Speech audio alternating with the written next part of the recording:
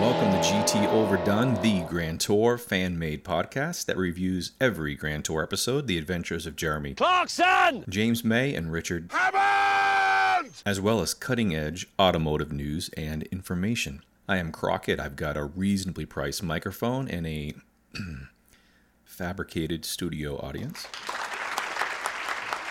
Yes. Yes. How's everybody doing out there? Are you guys ready for fall? We've had a bit of an extended summer where I am on the mid-Atlantic East Coast. But I think the hot weather has about had it. Pretty soon it'll be time to get out the flannel and take somebody to an apple orchard.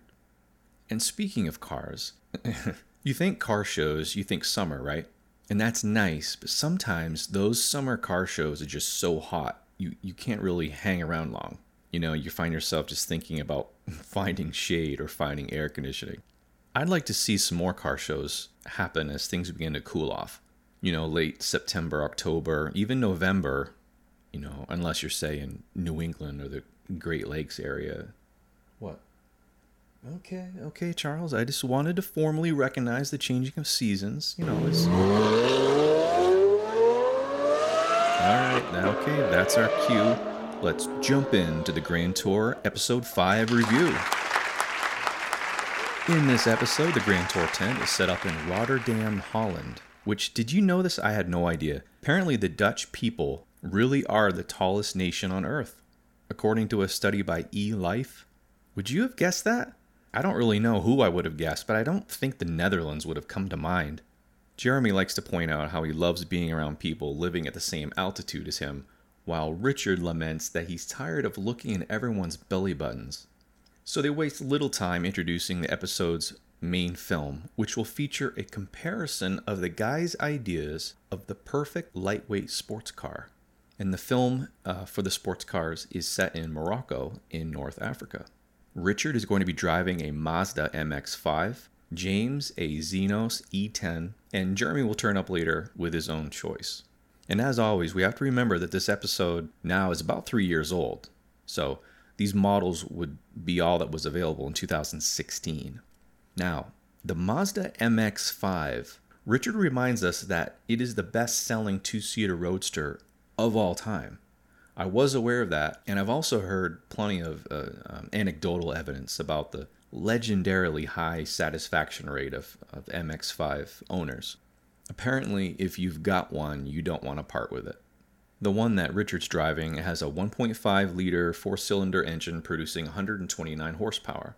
But remember, this is a pretty small car, so that horsepower can get it from 0 to 62 in 8.3 seconds, and it has a top speed of 127 miles per hour.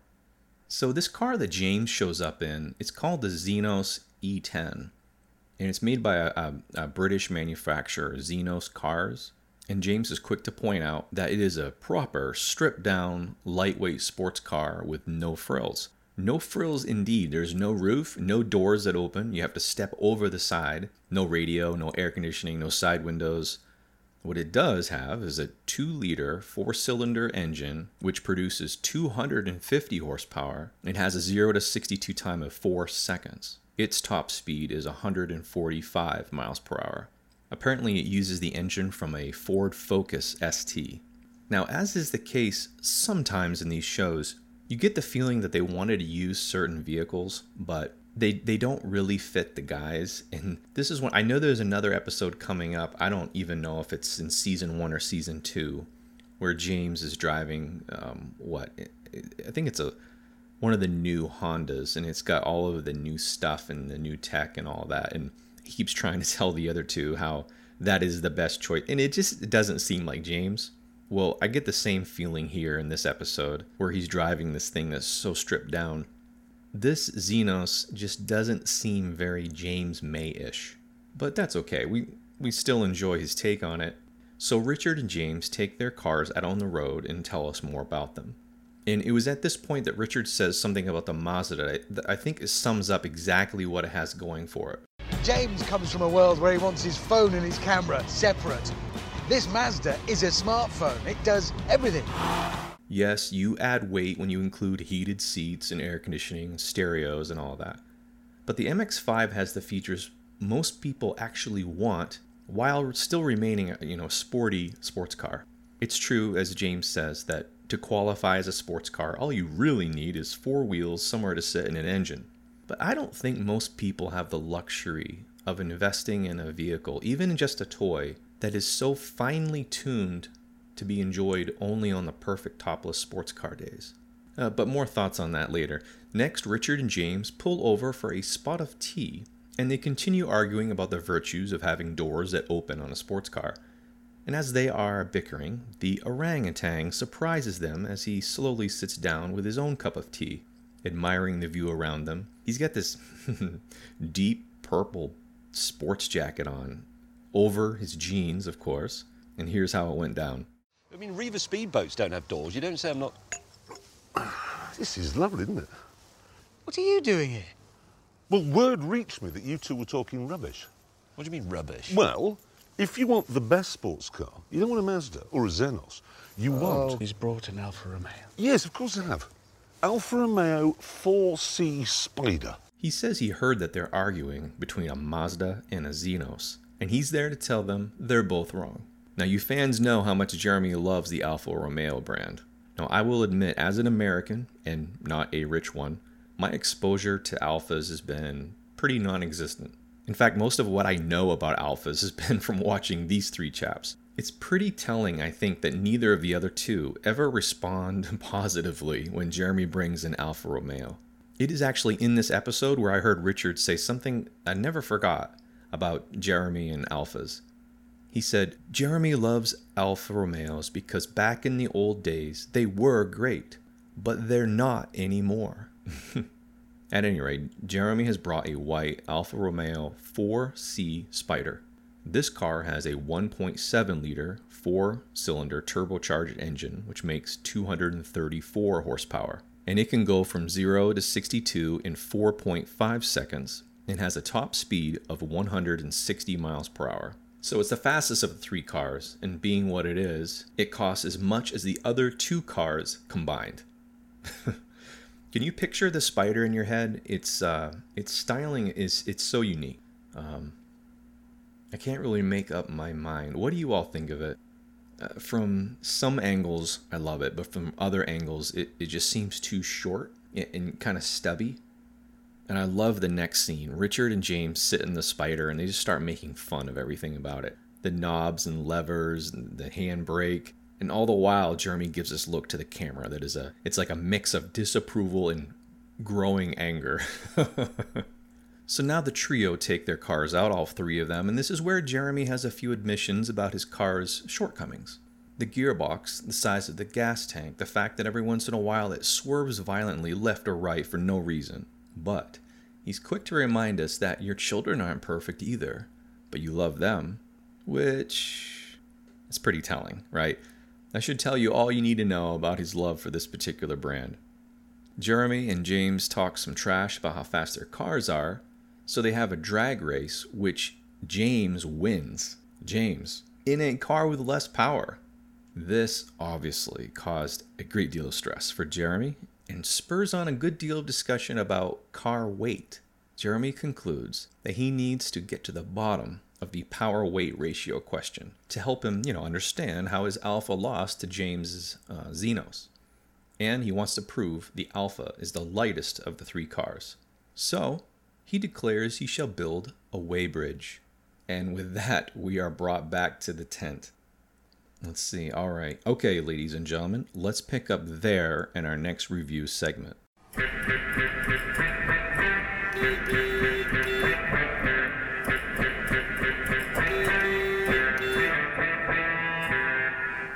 Alright, today I went on the internet and I found this. See if you can place the voice before the end of the clip. So there you go.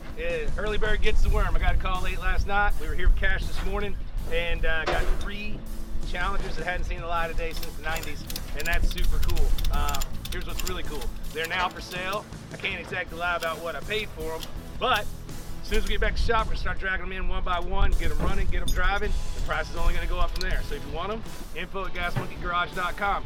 That's right, love him or hate him, that is the charismatic Richard Rawlings of Gas Monkey Garage in Dallas, Texas.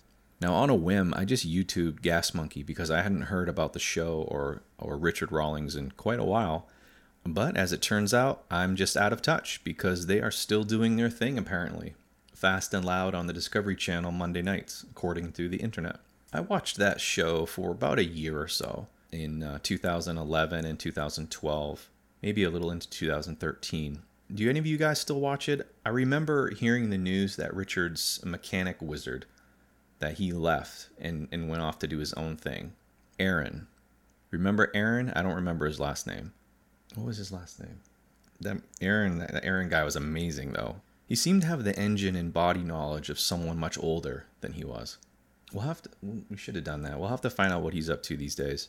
But yeah, apparently the Gas Monkeys are still flipping cars for the TV show, and Richard Rawlings still loves cash, cars, and beer. In a world of automotive news.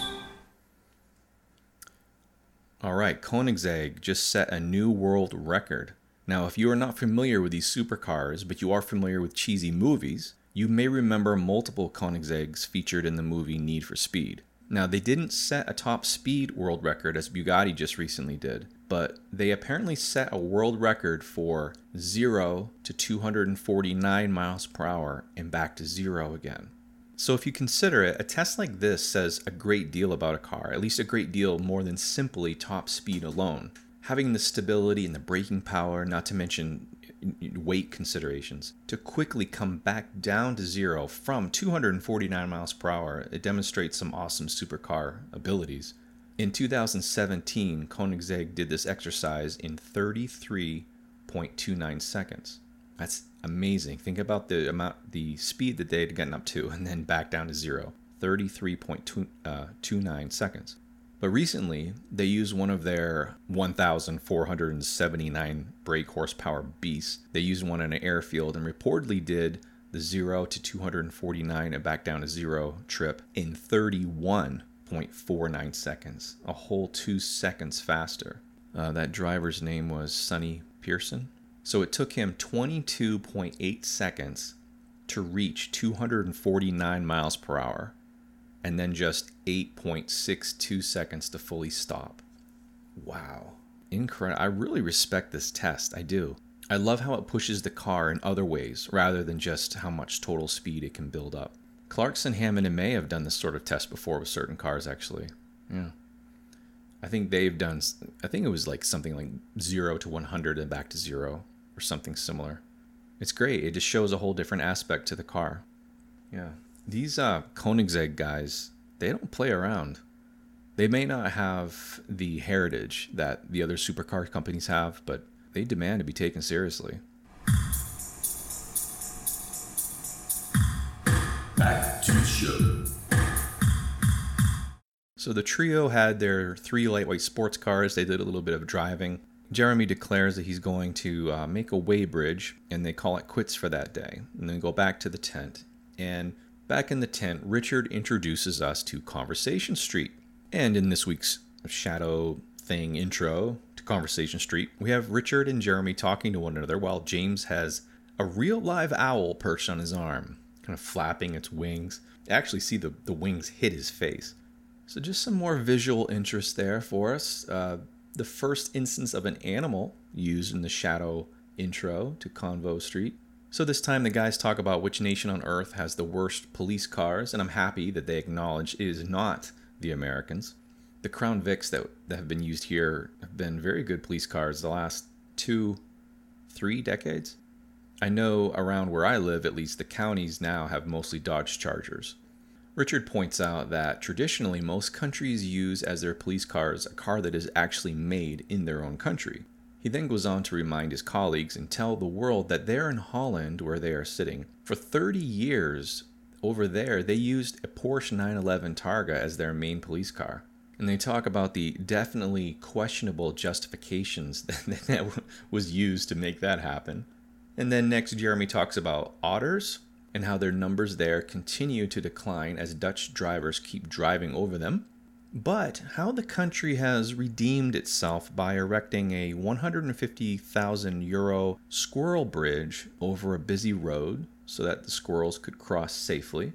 And as for its use in 2014, CCTV footage showed 3 squirrels use the bridge in 2014, and in 2015 it was used twice.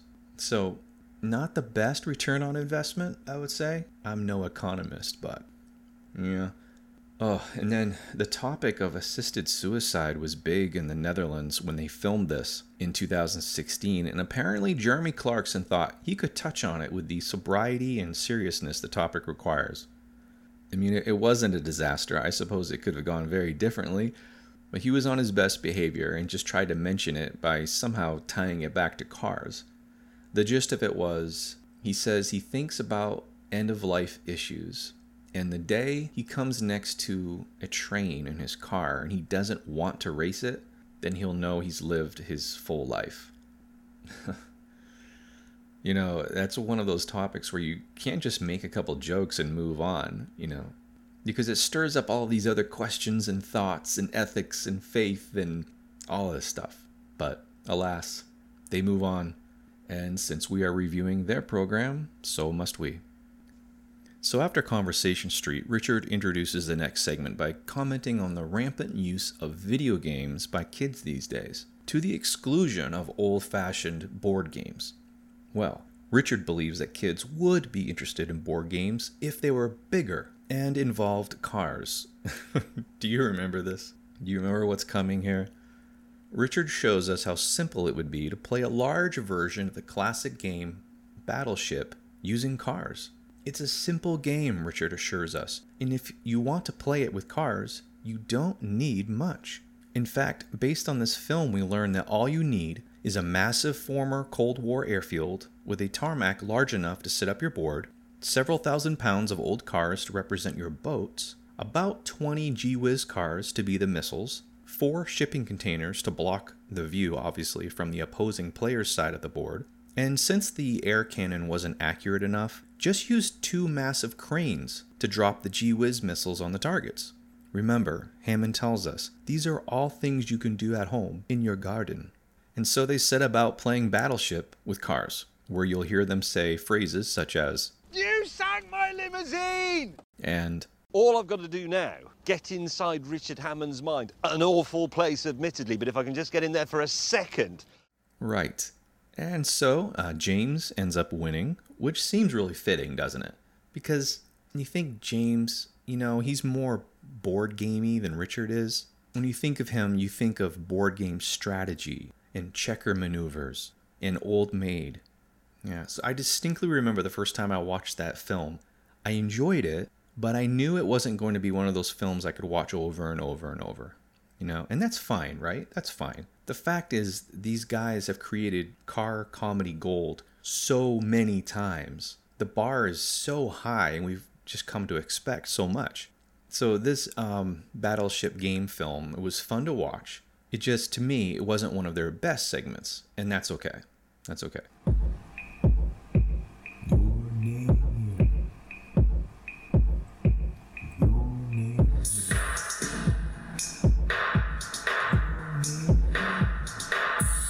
Okay, and now the segment that gives power to the people, a focus on the faithful, a voice to the very great GT fans.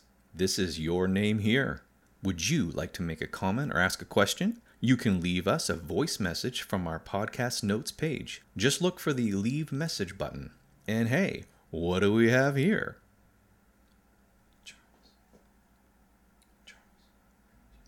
And hey, what do we have here? Looks like a voice message to play on the show. Hit it, Charles. Is this on? Is it recording now? Hey, Crockett and Charles, love your show. I just wanted to call and leave a voice message like you said. It's so easy. No. I know, I am. Hey, and I love the podcast. Okay, alright, bye. Hey, nice. How about that? Haha. Okay, yes, it was me. I made that up, but I made it up to make a point. Okay, I made it up to make a point. I did it to prove how easy and amazing it is to leave your favorite podcast a voice message. What, Charles? Well, okay, to leave us a voice message, whatever. So, honest to goodness, folks, I did that through my phone, and I'm really surprised how clear it came out. I mean, it sounds nearly as good as my reasonably priced microphone. So far, our only callers have been me and the robocall threatening me with an arrest warrant. So, there truly is nowhere to go but up. Now is the time, listeners. Don't be shy. If you really want to just write to us like Your Face and Seymour Butts did, you can do that as well. It's just the show name at Gmail. What, Charles? Thank you for joining us, Grand Tour fans. In our next show, we'll finish covering the Grand Tour's 5th episode. I am Crockett saying, make it a great day. I mean, look at him. He's pretty pointless.